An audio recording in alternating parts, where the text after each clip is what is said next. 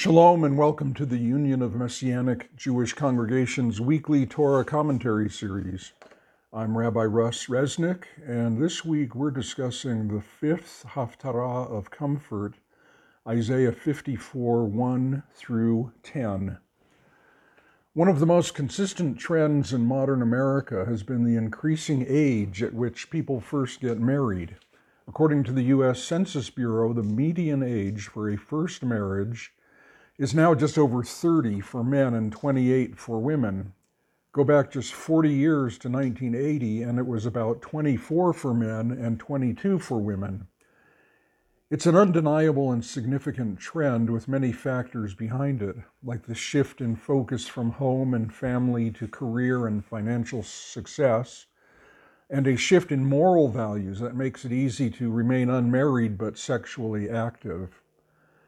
But without a doubt, this trend reflects the simple reality that it is harder than ever in an environment of constant change to commit long-term to anything at all. When you're talking about marriage, a commitment that is meant to be not just long-term but lifelong, it's no wonder that we hesitate. And this hesitancy to commit pervades not just relationships between men and women, but all our relationships and activities. During the current month of Elul, it's customary to give extra attention to the state of our souls as we prepare for the coming days of awe, Rosh Hashanah through Yom Kippur, September 6 through 16 this year. During this time of self-examination, we might check into our own avoidance of commitment and how it's affected the way we relate to our friends and family members, to our co-workers and colleagues, and to brothers and sisters in the worshiping community. Commitment hesitancy can impair all these relationships, and our Haftorah reading for this week provides the foundation for overcoming it.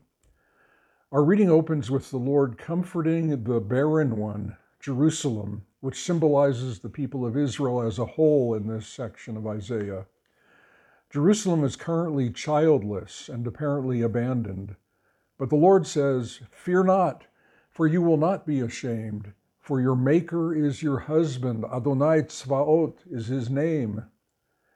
God has made a commitment to his people, a commitment like the unbreakable covenant of marriage, so that it is not shaken despite the failings of Israel. Their current state looks like barrenness, shame, and widowhood, but God provides reassurance. For the Lord has called you, like a wife deserted and grieved in spirit, like a wife of youth when she is cast off, says your God. For a brief moment I deserted you, but with great compassion I will gather you.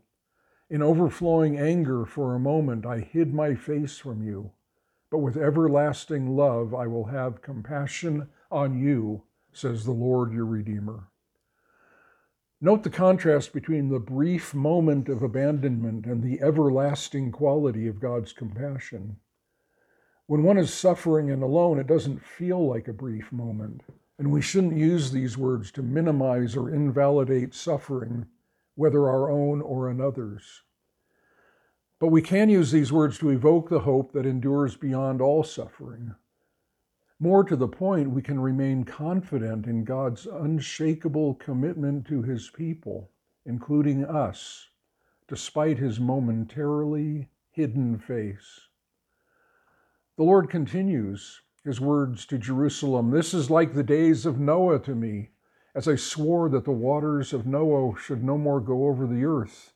So I have sworn that I will not be angry with you and will not rebuke you. For the mountains may depart and the hills be removed, but my steadfast love shall not depart from you, and my covenant of peace shall not be removed, says the Lord who has compassion on you." The context of Isaiah's prophecy is the Babylonian exile and Israel's return from exile, which the prophet says is close at hand. Israel's restoration after exile will be like the restoration of the whole earth after Noah's flood, when God promised that he would never again judge the earth by water. There may be transgression and judgment after the flood, but never again judgment that entails a reset, reverting back to the first day of creation when the waters covered the earth. Instead, even necessary judgment will be framed in God's compassion and forbearance. Isaiah foresees a future return that will be far more profound than the return from Babylon. He foretells the coming of a servant redeemer who will embody God's compassion and bring this return to completion even at the cost of his own life. When this redeemer appears centuries after Isaiah's prophecy, he reminds Jerusalem of her unfaithfulness, but says he will not leave her behind in the end. He says, "You will not see me until you say, 'Blessed is he that comes in the name of the Lord.'" He will come, not bringing judgment, but in response to his people's welcome. God's compassion will not fail, even if his people wander far, and he will not complete his plan of redemption without them. Since the days of Elul are days of personal reflection and renewal, let's bring this home to a personal level. Simply put, God's unshakable commitment to us as his people is the foundation on which we can build commitment to others. As a rabbi and counselor, I'm often involved in reconciliation between a husband and wife whose marriage has been devastated by infidelity, or within a congregation racked by betrayal and division. And I've learned that making a commitment and following through on it is one of the most powerful ways to build trust or to restore trust that has been broken. John struggled with drug and alcohol abuse as a young man, but has done well in recent years.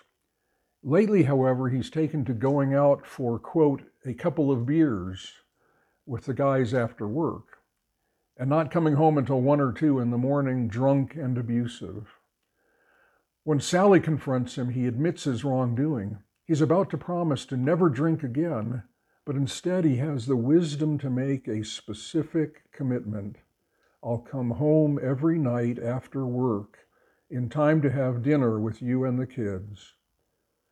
This promise alone doesn't win Sally's trust, but if he follows through on it, it gradually will.